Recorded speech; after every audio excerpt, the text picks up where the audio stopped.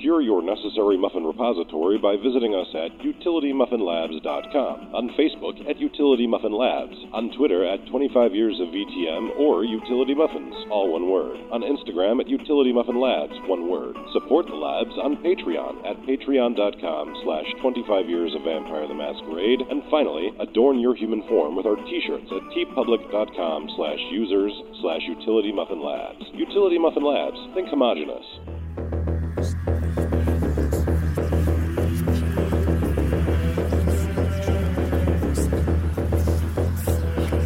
This is 25 Years of Vampire the Masquerade, a retrospective podcast, brought to you by utilitymuffinlabs.com.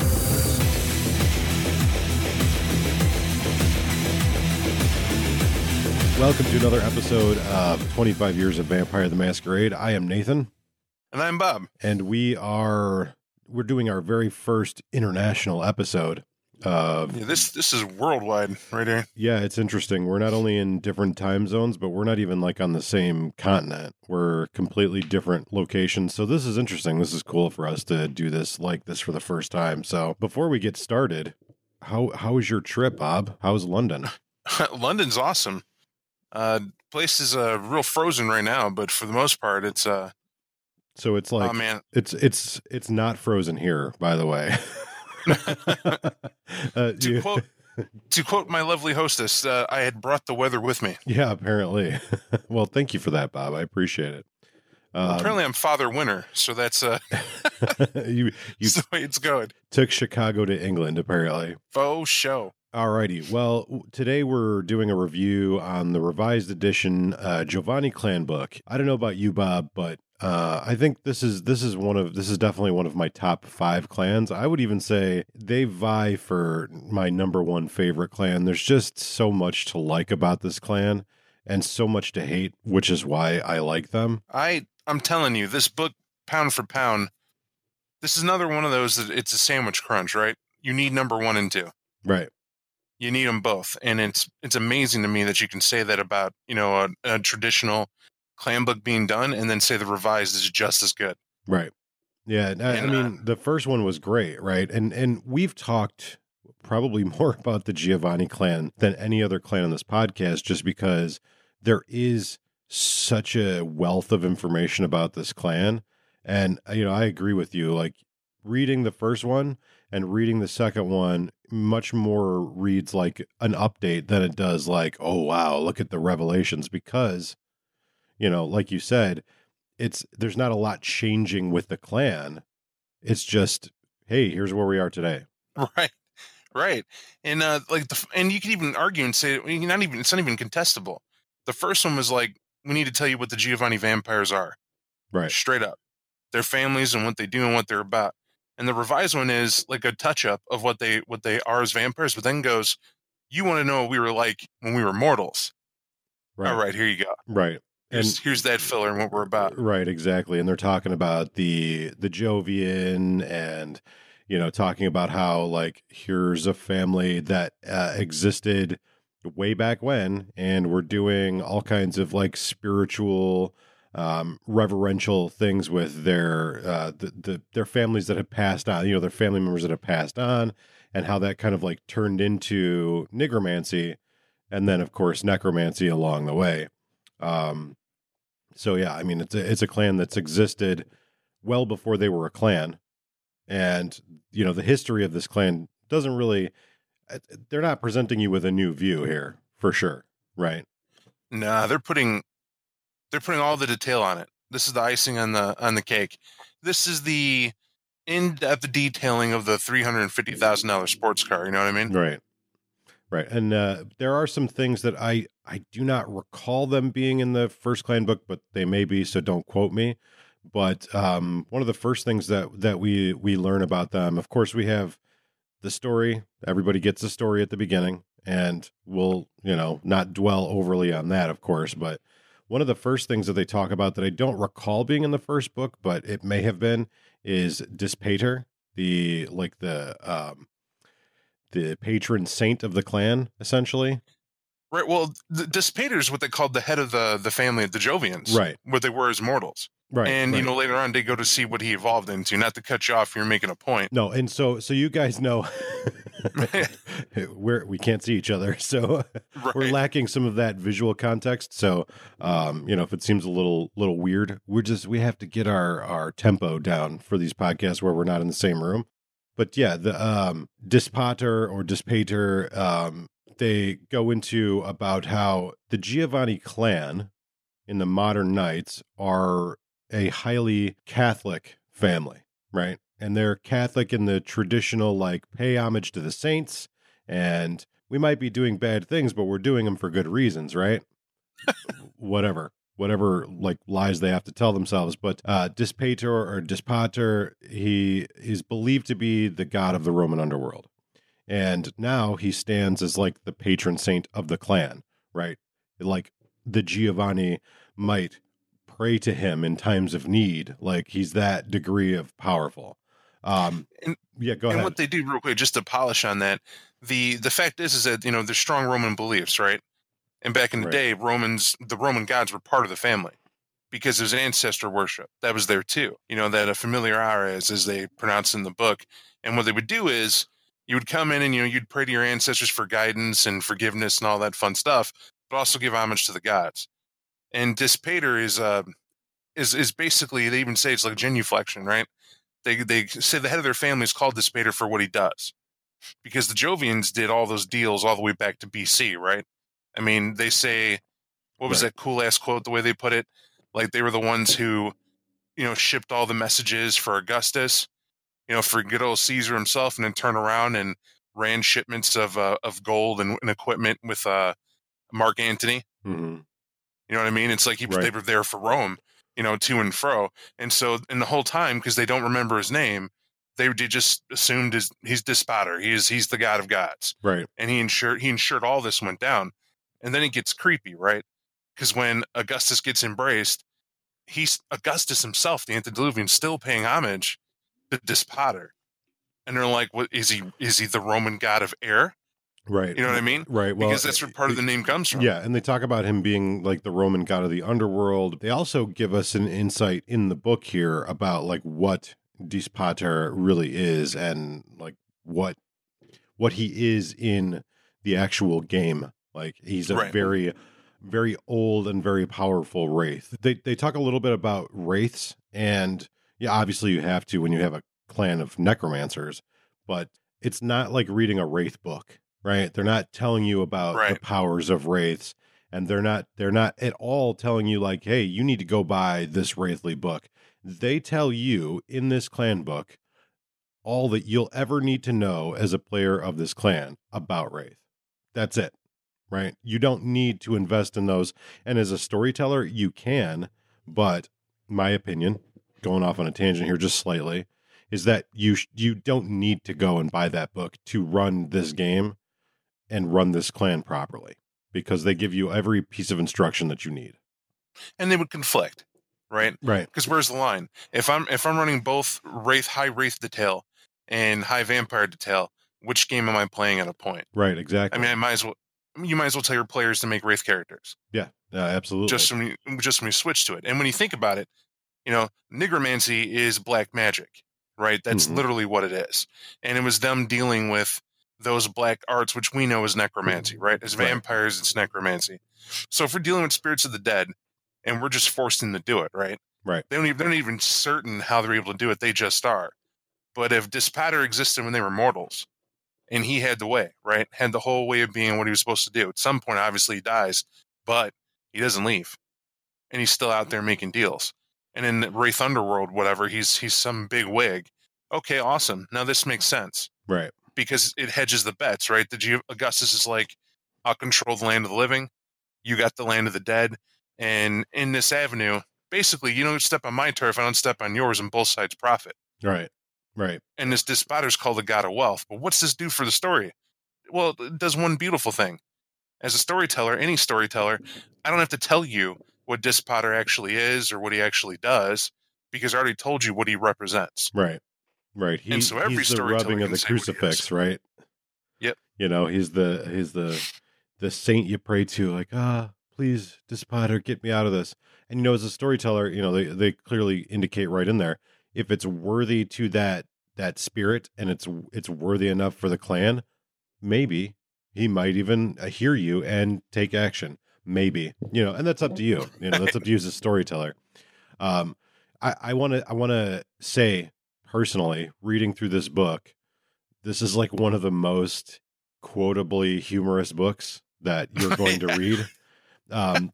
Just in the first page here, this tells the tale of every Giovanni. There's this quote here that I want to read, and it just says, "Most of the young ones have lazy sires, or only listen when we get to the parts about making $1 million or sitting on their brothers' faces.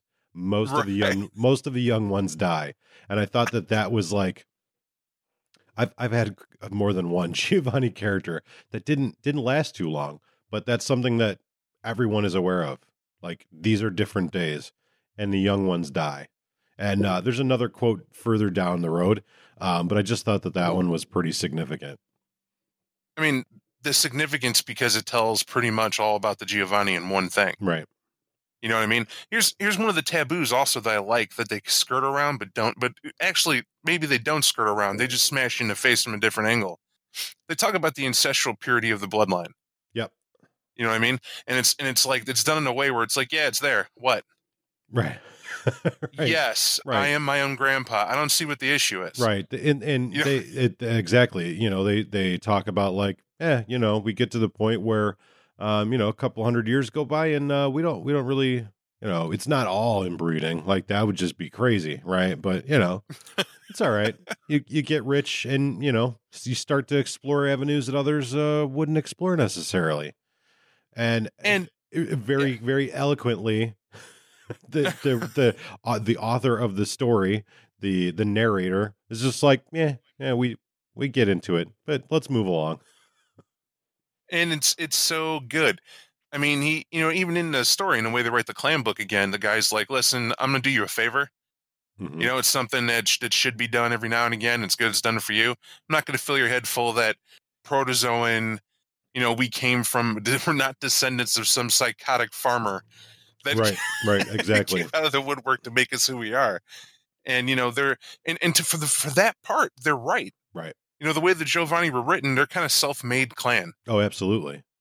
Yeah. And because of that, I think that's why both you and I like them so much. Yeah. There's my summarization of the first couple of pages when they talk about it. This is what I can take from it. 1, Cain is bullshit. 2, the underworld is a real place. It's a place you can go to. It's got an address. And 3, God has a plan, and we're a part of it. Like, and traditional God, right? We don't know what it is, but here we are, and we're just doing our thing. And they do that cool quote in there too, where they're like, we don't know why wolves get to eat deer, but we're not about to stop and ask God why. Right. Where you're basically highlighting the fact that vampires exist, and no, he didn't explain to us why we're allowed to exist. But hey, you're here. What are you going to do with it? Right. And so I would say, we know, and if you've listened to this podcast, you know where the Giovanni, where they came from, right? And so we shouldn't spend too much time on that now, but the opinion of the Cappadocians, or the opinion of the Giovanni about the Cappadocians, can be summarized like this, and it's in the book on page 20, and it says, "Fuck them all. They're dead now." I don't think you can put it any other way. I mean, that's a mouthful in and of itself. Right. So, that's the Giovanni were brought into the fold of a clan that had a peculiar sort of concept about life and death. And the Giovanni did not waste time in taking over that family and basically getting rid of both the founder of that clan and those that were loyal to him, and took it over. So see Clan Book 1 or any of the Giovanni Chronicles for further details. I mean, right? Yeah, it's very true. It's very true. So what did you think of the their concept about the fact, the little tidbit I caught was where they were talking about the Jovians and said, if you want to know how powerful they are, they're probably the ones who sold Christ, or sold the iron that put the nails in Christ's cross, and were part of the carpenters who constructed the wood. Yeah, that I found that quite entertaining. The other thing is the endless night. Like we talk about it, and people like crunch, right? Actual numbers. Right. And the 100,000 souls, this has always been fascinating to me, right? Mm-hmm. When you think about, 100 million Yeah, I was gonna say, yeah, it's 100 million. Yeah. Right. Well, if I knew math, that's okay. It's kind of an important thing. But the 100 million souls and like how they plan to collect them, right? Necromancy being the obvious choice. But it really highlights that this clan is way more than money. It's way more than, what suit you're wearing or, hey, purity of the blood. But that purity of the blood, tying it back to that whole, oh man, they're incestuous. It's because they're trying to preserve the tie to the necromancy. And a lot of necromancy comes from strong roots of people being powered by blood, like something in the blood, some deal made a long time ago by a potent necromancer or nigromancer, one of black magic, enables them to command the dead. But Right. that command is superimposed. You know what I mean? And it's like a theme for a theme for necromancy. And the main reason that it sets it apart from thaumaturgy, right? Thaumaturgy is the way of miracles. It's like a immortal hack to magic. We can't do real magic, but we discovered this blood sorcery. Right. Whereas necromancy seems to be, we have to do these dark things, obeying these ancient laws of a forgotten black art that allows us to use our blood to grant and circumvent it, but we can't quite get rid of the stigma that it's strongest in this particular bloodline. And that's why we have it. And arguably, that's why it's easier for some to use and wield, obviously, the merits you pick and whatever as players build. But that's supposed to highlight, hey, you're able to do that, Jack, because the blood that you come from. Right. Exactly. So odds are it's purity of a blood issue. And, some ancient bygone pact, which to me always makes the Giovanni more mysterious and cooler, in my opinion. Because, what's an immortal without the history of power? Well, and the thing is too that you learn in here some interesting details about what necromancy is and why necromancy is a thing, right? They start to tell you about how basically your spirits they're on a quest, right? They have a purpose. They're fueled by emotions, and you can ask them to do things that help you, and it goes back to like the pre-Christian era. We can ask the spirits of our loved ones to help us, or they're tied to certain things that keep them here, that keep them on their quest to finish whatever unfinished business they had. And that's the thing that they emphasize here too. Spirits only exist because something very emotional happened to them and they've got unfinished business that they're trying to get done, right?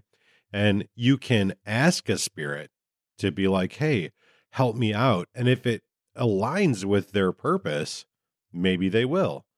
Or you could use their things called fetters and force them to help you by threatening them and by causing them pain. And, these are things that they go into. But again, we talk about like, how detailed do we want to be? We want to be as detailed as the Giovanni are, right? The Giovanni use very specific terms that are not they're not in other books, right? Because they have their own perspective. They have their own necromantic views on the world. And so, to me, it's very interesting. And there's a lot of quotes here.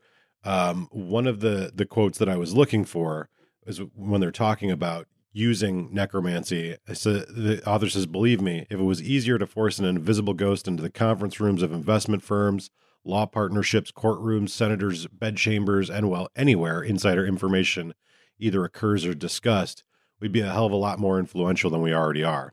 In fact, we might not even need to hide from the world at all at this point. What is that telling you, Bob? What does it tell me? Well, I'll tell you right now, what the picture it paints is the fact that these spirits resist. They got their own plans. Right. They're not necessarily sticking around to help your ass. They're here for their own agenda. And when you dip your hand in, use necromancy to cross that boundary to try to make a deal, what deal can you make someone who's already dead? And what threat could you possibly offer them? Right. Or what benefit, excuse me. However, if you know the objects they're tied to, or that which keeps them around, that's a different matter entirely. Right. And so, it's easier to threaten and actually go through with the threat, to make a deal to force them to action than it is to actually try to negotiate. Right. Absolutely. And basically, it's an indication that spirits and money and wealth are a tool, and they're a tool towards a singular goal, right? The singular goal for this clan is the Endless Night, like Bob was saying. What is the point of the Endless Night? The entire point of the Endless Night is to rip apart the Sudario. That's that place, that's their term to describe the invisible kind of film door that separates the land of the dead from the land of the living. Because if that's torn down, and we've talked about this at length in other podcasts, if it's gone, they have absolute power. Because they have the ability to control those wraiths who can't be touched by the living. Right. You know, no bullet's going to get rid of them. You can use a crossbow you like to try to exorcise them. They're going nowhere once that barrier's torn down. And it's just basically romper room, and only the dead benefit. And if you're the ones who control them, that's a shoe-in as to who's ruling what. Right. And they go into after we talk about the Endless Night, and I mean that's like a theme that is very pertinent to this clan. So definitely when you're reading this book, you want to touch on that subject. But after that, we talk about the expansions into other families, and how there's the Giovanni, but then also they have expanded and included other families into the group. Essentially, they've adopted other families in, which we've talked about too. Like there's not some great revelation here. This is like the same stuff we've talked about, right? Yep, for sure. And the new additions though, like we've mentioned the Pisanob, the Milners, right? All that fun stuff, but they have stuff in here. To name, I'll name the most exciting one because of interest of time. There's actually a couple that they definitely opened the door to. Yeah. But this is the more interesting one that I would say get a lot of listeners to want to read it. They talk about a specific section called Holiday in Cambodia. And what this is, right? Exactly. Nate's laugh should tell you how sinister this shit is. Right. It talks about the Della Pasaglia family. They made a concerted effort to access Cambodia in the 1970s during the height of Pol Pot's killing fields because they missed the death camps that Hitler and Stalin had going back in the day. Right. Why is this important? Mass scale death, right? The ability to study why a wraith is made and what makes a specter. But those aren't Giovanni terms. Let's use their terms, right? Spiriti is an actual ghost, right? That's a wraith. Right. Straight up. The normal wraith that most people have heard of that Giovanni use. Then there's the spetri. Those are specters, for those of you who know the term, the wraith terms. Why it's important, because again, to sell home the Giovanni family is to use their terminology because that's what they've learned. Right. When a player takes something like Wraithlore and they try to turn around and start using guild names that the Wraiths use for themselves, we're crossing that line of understanding. And in fact, we're meta. Right. You know what I mean? At that point, you're just ruining the game itself because the family doesn't even know them to be anything other than what they are. Right. And they know there's a social hierarchy and a way of being. They know about the landscape of the land of the dead because people have been there. There's a power that lets them go there. Right.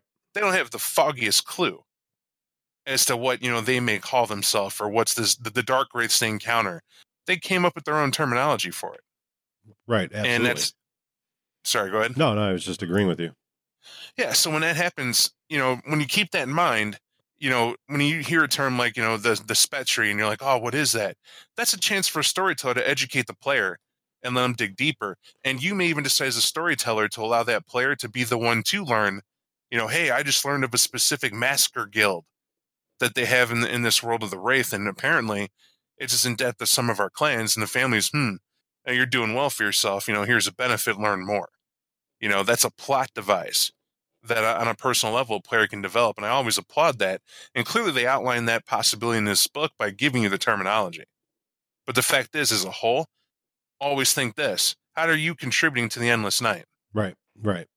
Are you paying tithe? Right. Who cares what tea party these people attend to in the land of the dead?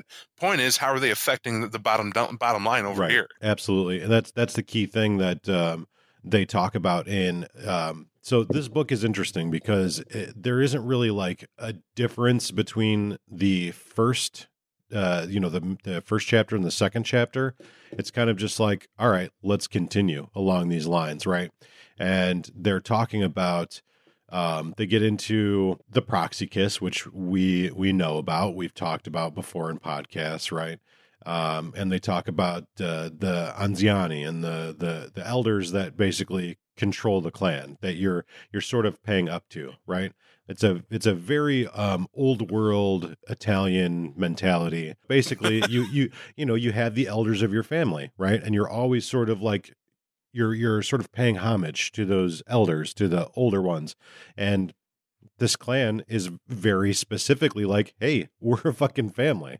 So you pay up the chain, right? Your sire, etc. And they talk about you earning, and they talk about that proxy kiss and how that plays into the social structure of the clan. And that can be a very difficult situation to sort of swim through as well. One of the other fascinating things in here is about everyone's perception about the Giovanni is that they only let in those people they control. Right.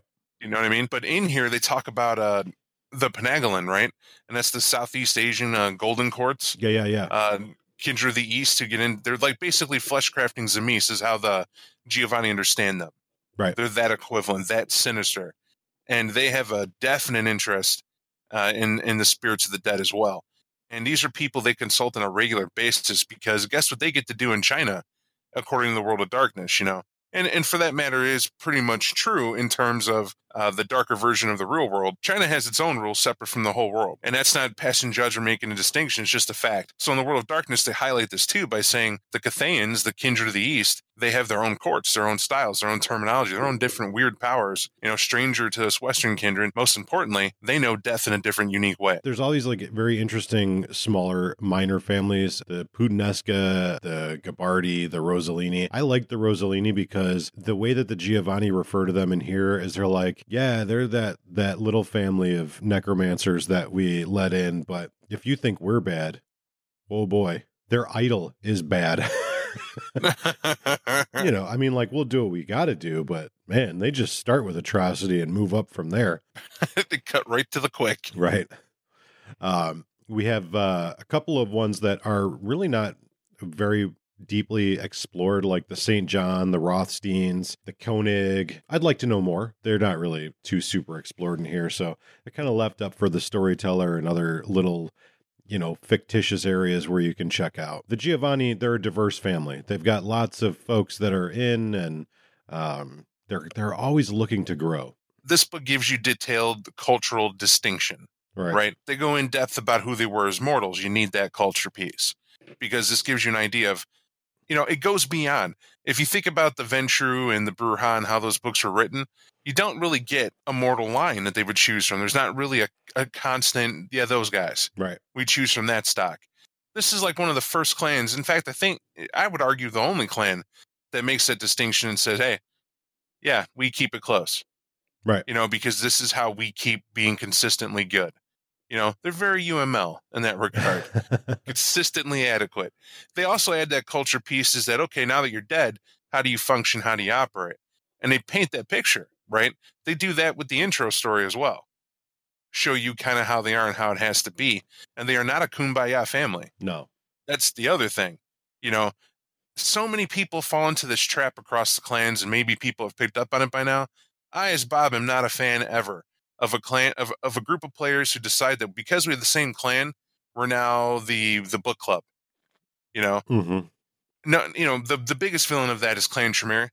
We're all Tremere now, so we're all family. Do you think? So let's just look out for each other. They're definitely. I mean, I would say it's almost ingrained into like the Bruja ideology. Like in most circumstances, when I've seen Bruja played, it's like, hey, we're all Bruja. Let's go to this Bruja meeting and we'll talk shit out. The way that clan is written is very much like, yeah, they do that, but then it's just arguments, right, for 45 minutes and then people get beat up.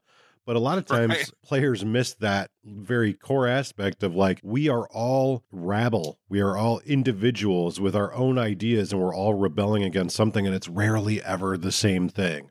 It's like, yeah, we all fucking hate the Ventrue because, and then 10 people are like, that's not why we hate him, you fucking idiot. Right. Because it's a clan, and I feel, not to segue too much, but their distinction for the Bruja is that turmoil. Right. There's always something moving us forward. There's always that angst to crack the whip on ourselves, to become something that we see, an ideal, if you will. But the Giovanni pretty much say flat out that we're a family. Right. Absolutely, we're family. And because of that, we will, elders included, we will carte blanche stomp over anybody who tries to jack up our family, because that's how we've survived. Right. Because that's who we are. And I often say this, the Tremere mode of playing is what the Giovanni should be, Right. because that's how they're written. But understand that in the Giovanni house, things are twisted, and for good reason. How they keep order even, right?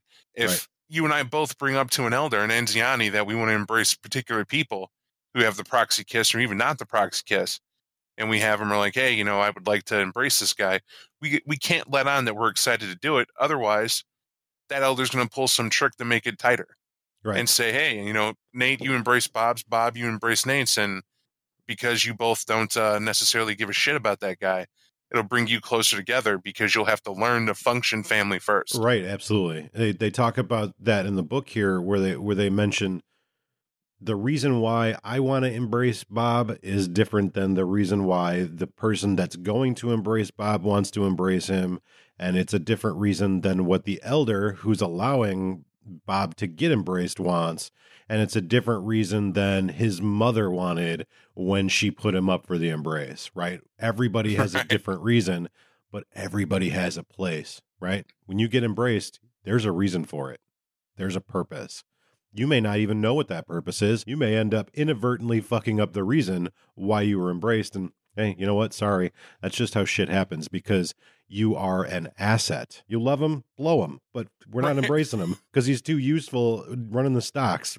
Sorry. You were really excited about that guy who started all that Krav Maga bullshit, Jim.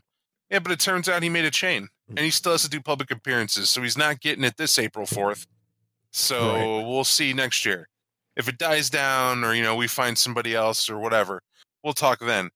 And why I mentioned April 4th, that's an important day, because every year the Giovanni get together and bring the would-be embraced people, the ghouls and the proxy kiss people, Right. out to, they fly them out to Venice. And they kind of hang out at the big party, right? Right. And the mortals have no idea why they're there. I mean, that's fascinating to me, right? And in a way, that's cool. Right. It's like a group of vampires, our uncles and aunts, are sitting there in a special room that we can't enter. And all afternoon, we've been partying up and having a good time. And I say that loosely, right? Because it's really in a dark fashion. Most people aren't even certain why they were there. I really feel that the opening story is something that opens everyone's eyes to what that April 4th day is, because it really does get in depth with it. But that date is literally where business gets done. Who's going to they make the embrace a business. Right. I, as a Giovanni, can't just embrace someone. I'm certain it's been done, but it's definitely not the thing to do. And if I'm going to just embrace someone, put them in the books, and think of it mob style. Right. If I'm going to all of a sudden say you're a made man, I better damn well make sure it's because the elders wrote you in the book. Right. And I just wanted to touch on something, because obviously many correlations can be drawn between the mafia and Clan Giovanni, right? But we need to make sure what perspective of the mafia we're looking at. It's very Mario Puzo Godfather mafia.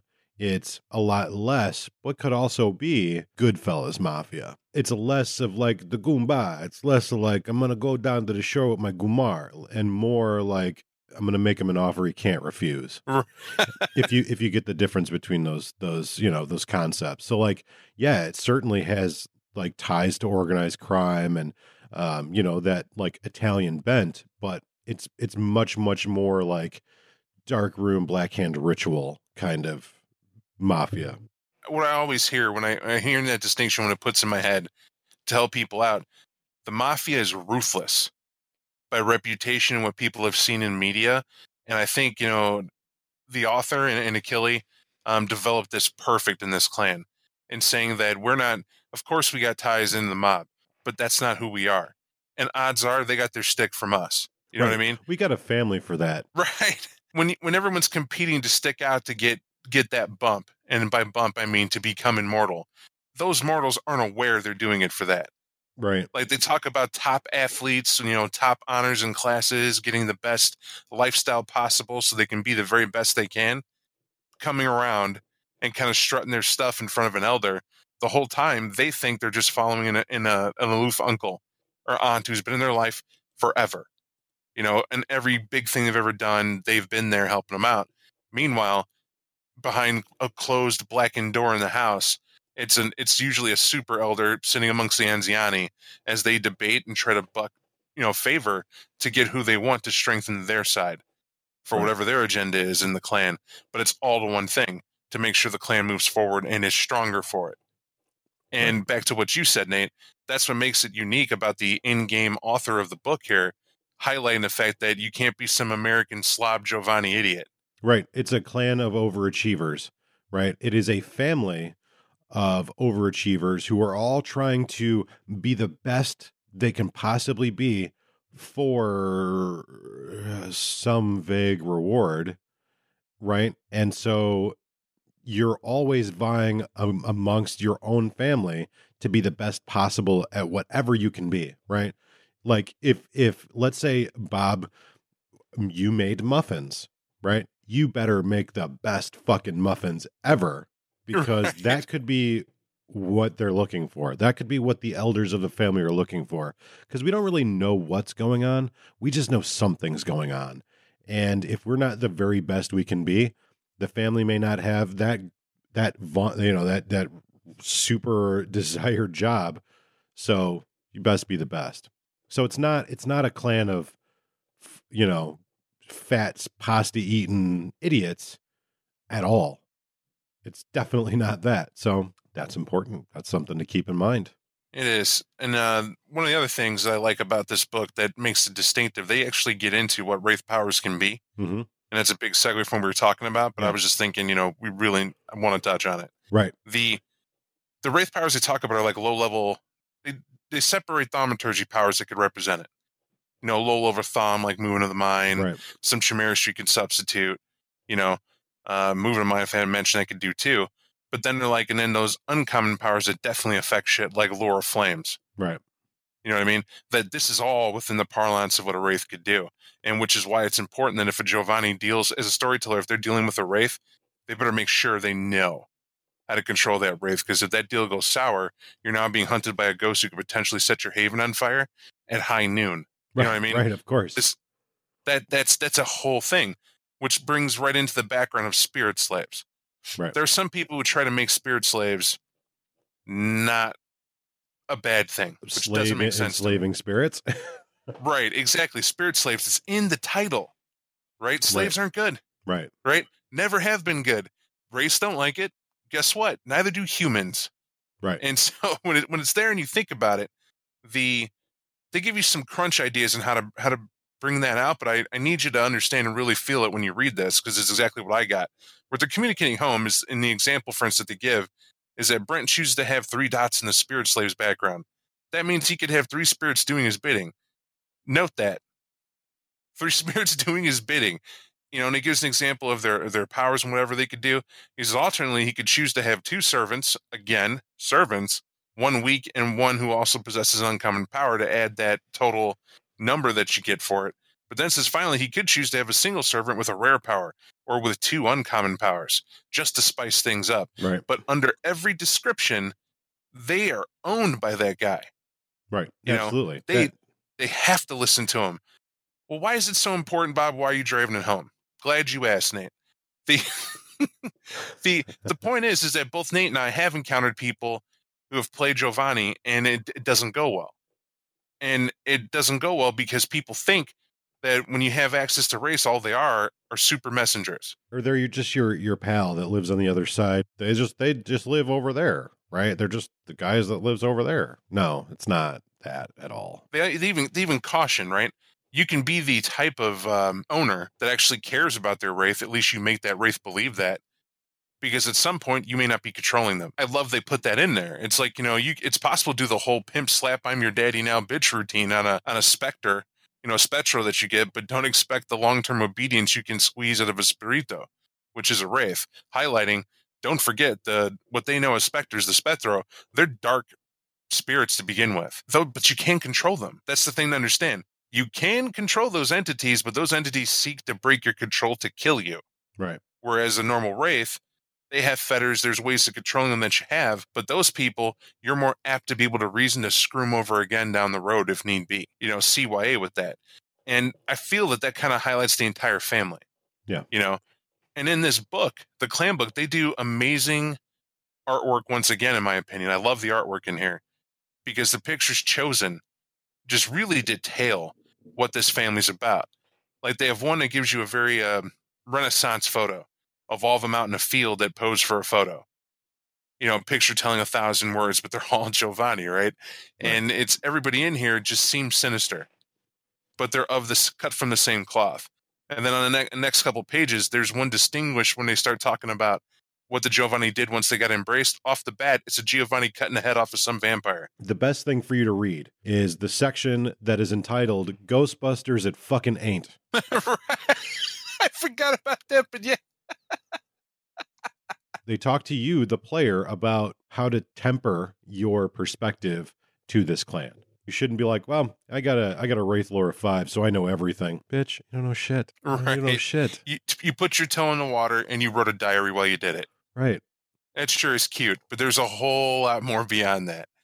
Yeah. So one thing about ghosts is that they're all on a mission and feel very strongly about it. Remember that fact. Ghosts are tied to physical inanimate things. The objects are called katina, also known as fetters in English. So we'll just keep it at that.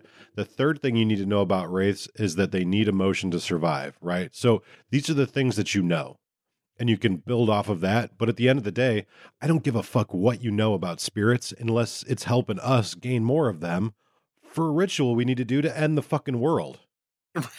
Right? Yes, absolutely. Right.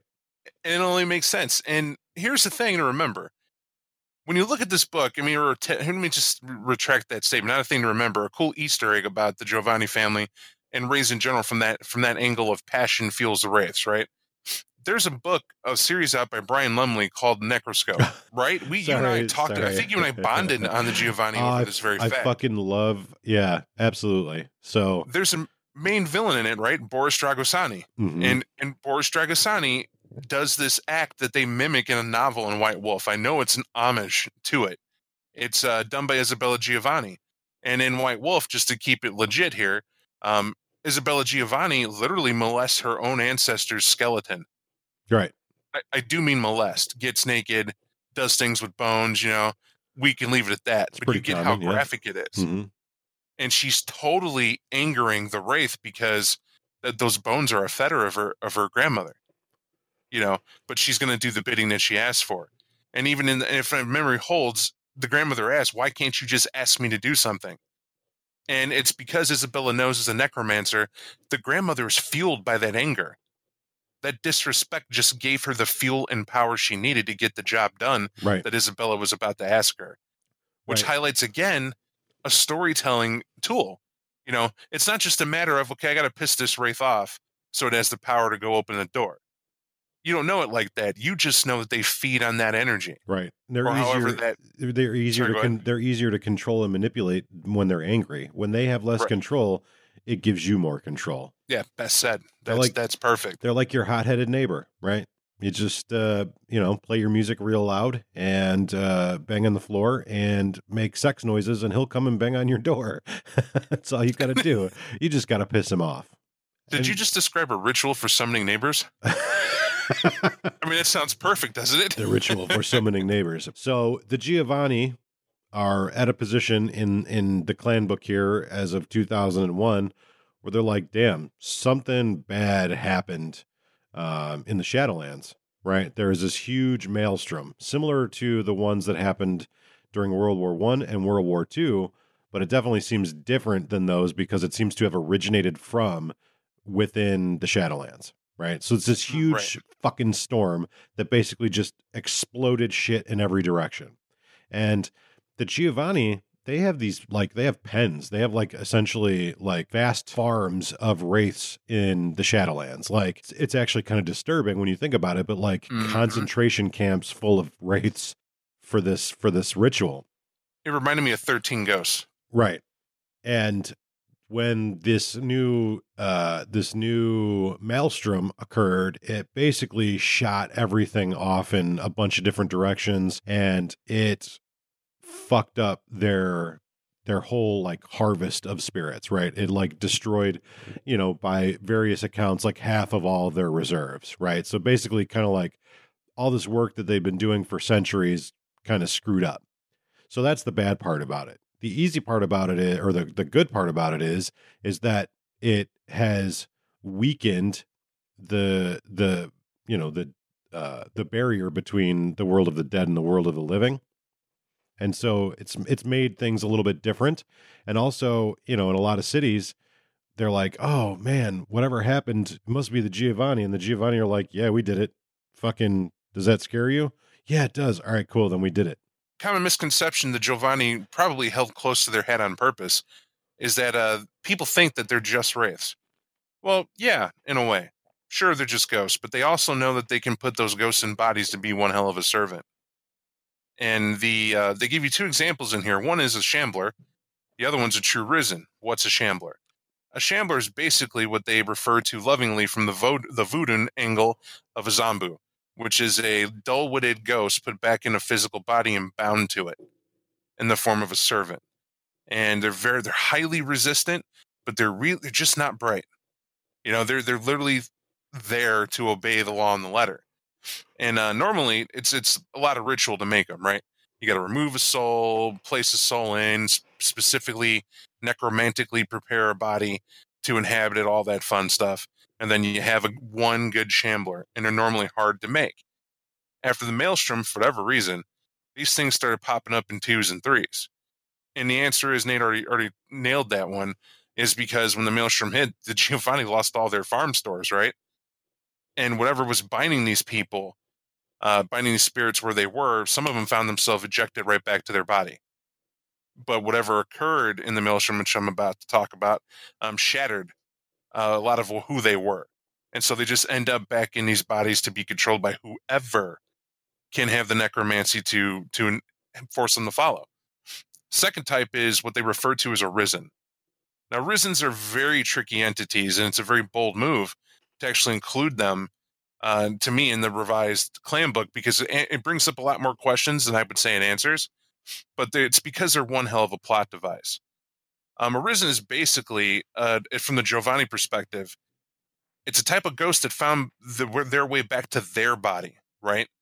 So understand this. When God made us and we came into living, basically there's an imprint of our soul bound to our body, that we're forever in it until we're dead. And when life forces us out, because it's gone, we follow wherever that spirit's supposed to go. The end. Right. However, if we find our way back to our body and something kind of circumvents the law, like necromancy, or whatever that may have been, we find ourselves in our corpse reanimated. And those are referred to as risen.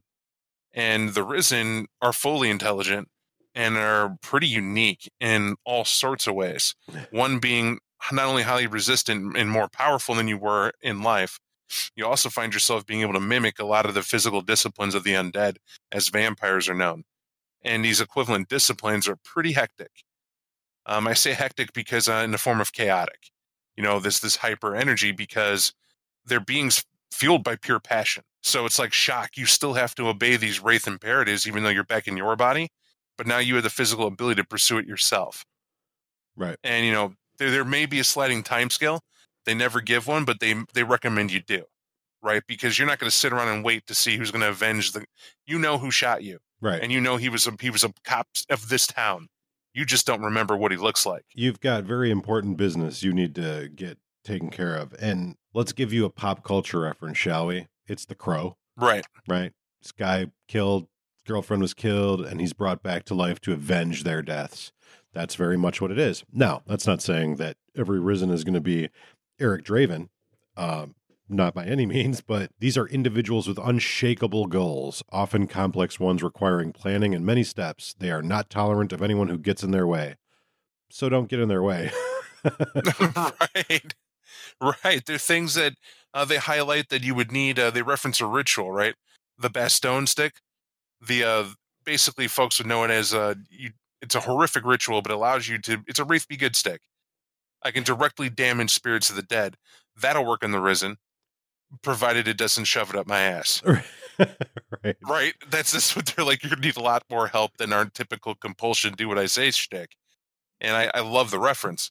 But why do we mention those two things? Is because when the maelstrom hit, people found themselves back to their body. right? And revenge for a necromancer sucks at that point. Right. But it is definitely possible because I weakened the barrier between realms, right? That's what the Maelstrom has done. Right. Now, what is the Maelstrom? I love this because it's basically out of game, right? Perspective. I think it's White Wolf's way of saying goodbye, True Hand. The race teamed up and found the nuke.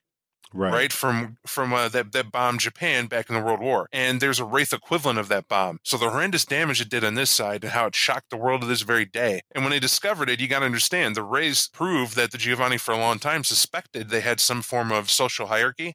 They really didn't like necromancers, but fuck them, what can they do? Right. And then they were like, "We can nuke you again." Well, and they talk about how in here they say that. Oh, well, finally the spirits seem to have gotten together and accomplished something, which is all well and good if it didn't also fuck them. Right. And that's the catch-22. So this nuke goes off again and goodbye True Hand and what's there. But I need people to remember this. The misconception is the fact that, the reason why the surviving Cappadocians, the Harbingers of Skulls, hate the Giovanni so much is what they did back in the day. Yeah, add to the fact that a nuke was dropped down and almost wiped out the survivors that were in the underworld to begin with. Well, why did that occur twice? Well, the Giovanni family's a big indicator. The other one is vampires have been screwing with the dead since there was vampires. Right, since you could perform a ritual to screw with the dead. The reverence for spirits, the reverence for spirits is not new. Not by any means. But also the other side effect of this is all the weak wraiths, all the spirits that were kind of easily manipulatable or easily bound, pretty much are gone, right? They were destroyed. Right. So all that's left are kind of the beefy ones that were able to survive that maelstrom. So that's the other thing that the Giovanni at this current juncture are dealing with. So yeah, I mean, that's as of revised on the edge of Gehenna, that's where the clan basically is. And to piggyback off that explanation, which is beautiful, Nate, the fact is that the Maelstrom also messes with Nigromancy, right? Directly. Right. Because that Maelstrom actually weakened the boundary between the living and the dead. So it's almost like Sidario could have happened if we had enough nukes. Right. And in a way, true. But it didn't. It happened yet, but what it did do is make it to where the common necromancer powers used, it's like Oblivion grew stronger. This nothingness that feels the specters apparently has a sense of humor, because if you're one who likes to summon souls, for instance, you could mess up or do something at random. And they give an idea of a crunch in here, where even on a simple failure, instead of summoning the wraith you wanted, you summon multiple specters. Right. Oh, right? shit, who's that guy? Right. It's like, oh, shit. I wanted Bobby, who shot himself in the head, and I told him I'd help him through it and give him some semblance of peace, which is great. But I still need him to tell me what went on with that center with that blackmail tape. But meanwhile, I go to summon him, and I get, Dahmer, Gacy, and whatever sick thing. You get the Spectre gang that haunts the neighborhood. And they're like, right. It just shows up to eat my face. Who the fuck are you? I'm Todd Giovanni. Well, you're gonna fucking die tonight, Todd Giovanni. Oh shit, I need to get out of here. But wait, there's more, right? And one of my favorite things here is the classic annoying powers. It seems White Wolf has listened. For you storytellers out there who had Giovanni players who were running buckshot with necromancy, thinking there's no downside, and it's because again, I like the company White Wolf because their writers have a sense of humor. You know what I mean? It's like they get it. When a power has been abused, they always have found a way to counter it, and usually do it tongue-in-cheek. Summoning Soul was one that was abused to no end. The other one, Shambling Hordes. Who hasn't dealt with that player who gunned for that power just to have an army of zombies running around beating up their enemies during the day, right? They all did it. Mm-hmm. And this one says, yeah, that's great. But have them botch it and watch them Shambling Hordes rip apart the summoner. Right. Right. I botched it. I guess nothing happens. Something does. You like Night of the Living Dead? Me too. Right. And they put in here, hey, all these things, these are all updates, as the world has changed. These are all things that you can definitely add into your game. You don't have to if you don't want to, but this is how it should be as of now, right? The things that have changed in the material world versus the world of the dead, Well, they affect this clan's specialty, their powers to manipulate. So, it's to me, it's very entertaining stuff, right? Yep. It's very interesting, and it gives you freedom as a storyteller to kind of move around. And now I'm going to do something very delicious for me and Nate to do for all of you. mhm. And it's not because I'm a dick, but you're going to call me that. There are Cane Bros out there who are going to hate me for this, but you need to hear it. I'm In even into print. it too. In this book, it tells you exactly what the spirit manipulation path of thaumaturgy isn't, and it's not necromancy. Sorry. The spirits you can mess with in there are simply not affected, right? That spirit manipulation is distinctly a whole different sect of spirit powers, and according to Giovanni Revised, we don't care what spirits they affect because it isn't the dead. What do you mean, Bob? What spirits are you talking about? So spirit manipulation thaumaturgy says its powers of this path are unaffected, right? The demons of the spirit world seem to be radically different from the ghosts lingering beyond the shroud. And so, if you don't know, they're referring to the spirits of dun dun dun, Werewolf the Apocalypse. Oh, huh. All right. It's exactly what it's referring to. They're not talking about like the wraithly spirits? No, not at all. Because those are called what? Ghosts. Right. Spirits of the dead. Hence, necromancy. Right. That's the theme. Would you say that they're in a different planier location? Yes, I would. I would say it twice. That's how adamant I am about that. Why is it a big thing? Honestly, with humor aside and cheekiness out, it can get confusing. Yeah, very much. For people who didn't know of both worlds being different. You read it and thought, well, if it's spirits, it must be all spirits, and I'll just ad lib and throw in what I want. This is one of those things where lack of knowledge can hurt you. And Right. just be armed, because they make that distinction. Literally 4 sentences, less than 4 sentences, sums up everything they feel about it. Which the Giovanni don't feel anything about it because that's thaumaturgy. Uh-huh. Just doesn't rate. And I want to make mention too before we wrap this up. There is one of the shittiest, and when I say shittiest, I mean like worst for the character flaws I've ever seen in this book, and it's called Shadow Walker, where basically like you're tied to both the land of the living and the land of the dead. Like your body sort of exists in 2 locations. You exist on both sides of the scenario. It's essentially you can't see what is in the underworld, but like you are affected by it. So it's essentially like walking around blind, constantly bumping into things that aren't actually in the material world. And I was just like, you'd need like a seeing eye spirit. What a shitty asshole flaw. Like, hey, you can't even see what's over there until you get a power that lets you do that, right? So if you don't even have that power, you're just like constantly bumping into shit. That's probably it, right? Probably it for this clan book. Again, we do get another slew of very, very different characters you can play too at base template. Right. And these ones, and again, these are tailored to the family, right? As where they should be from. Letting you know that there is such a thing as having a stereotype that rocks. You know what I mean? Right. Fits the shoes just fine, as they say. Yeah. No, absolutely. I think that this, like every other clan book, if you've never played this clan before, they're here for you, right? They're here so you can play them. They're fully realized characters. This is a good way to jump into them. They're all very interesting, very entertaining characters. That's how you do it. And then, of course, at the end, we have kind of like the who's who of the Giovanni clan. And that's it. That's the wrap. That is the open and shut. Right. So what are your final thoughts about Clan Book Giovanni Revised, Bob? I feel we said it, but it's to make it simpler. It's a badass book. I mean, to not own it and call yourself a Giovanni fan is just not doing the job. Yeah. I think it's definitely it is one of my favorite reads as far as the clan books are concerned. And I like stuff that has this kind of voice to it, right? Like I enjoy this clan because of the voice with which it is written. And it is written from the perspective of, here's the fucking deal. Go do your shit. and leave us the fuck alone, right? We're villains, but we're not. And, you know, it's like when you talk about the mafia or organized crime, like those guys, you know, in their minds, hey, we're just providing for our family, right?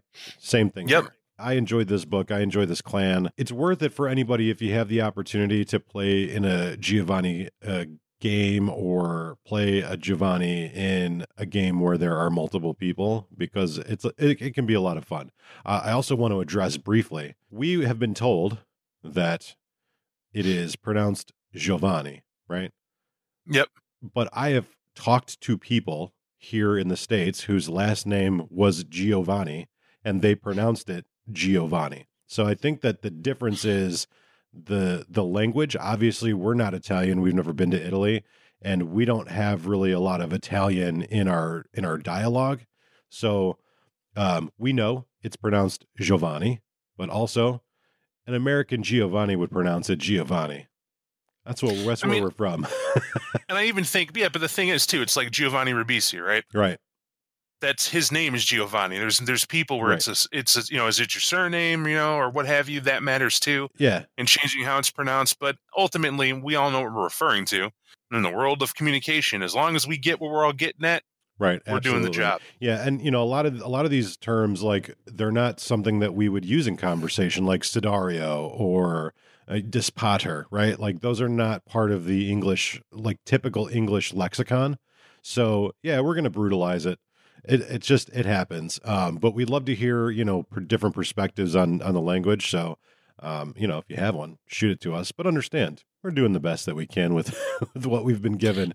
We've got the best. It is the best. Yeah. We're doing the best that there is with what the content was meant. Right.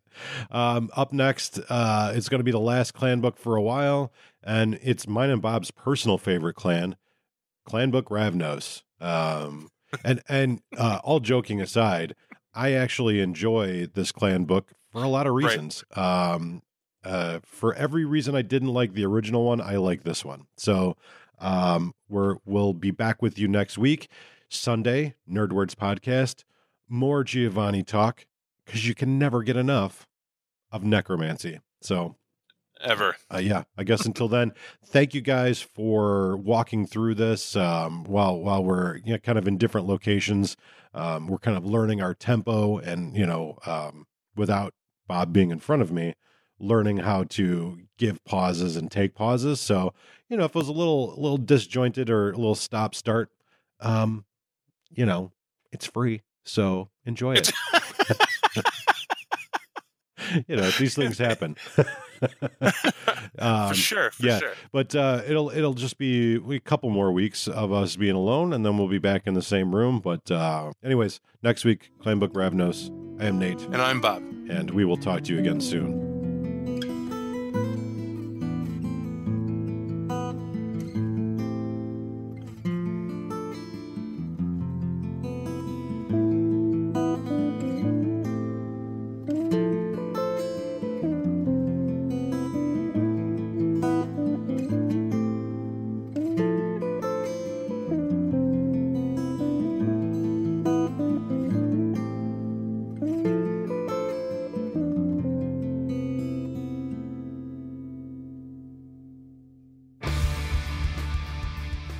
Family. It's what drives your passions. It's what motivates you. Family stands with you at the starting gate and meets you at the finish line to celebrate your success. We understand the value of family and providing the healthcare your family needs. We understand because we are one. Our family helped build America. Our passions drove us to greatness. We use that same passion to help you build your legacy. At Milliner Urgent Care, we've dedicated that legacy to helping American families stay healthy and grow strong. For nearly 100 years, Milliner Healthcare has been a leading medical provider dedicated to the most cost-effective urgent care. You shouldn't have to worry about cost when you worry about your family. Milliner Urgent Care. Together, we're family.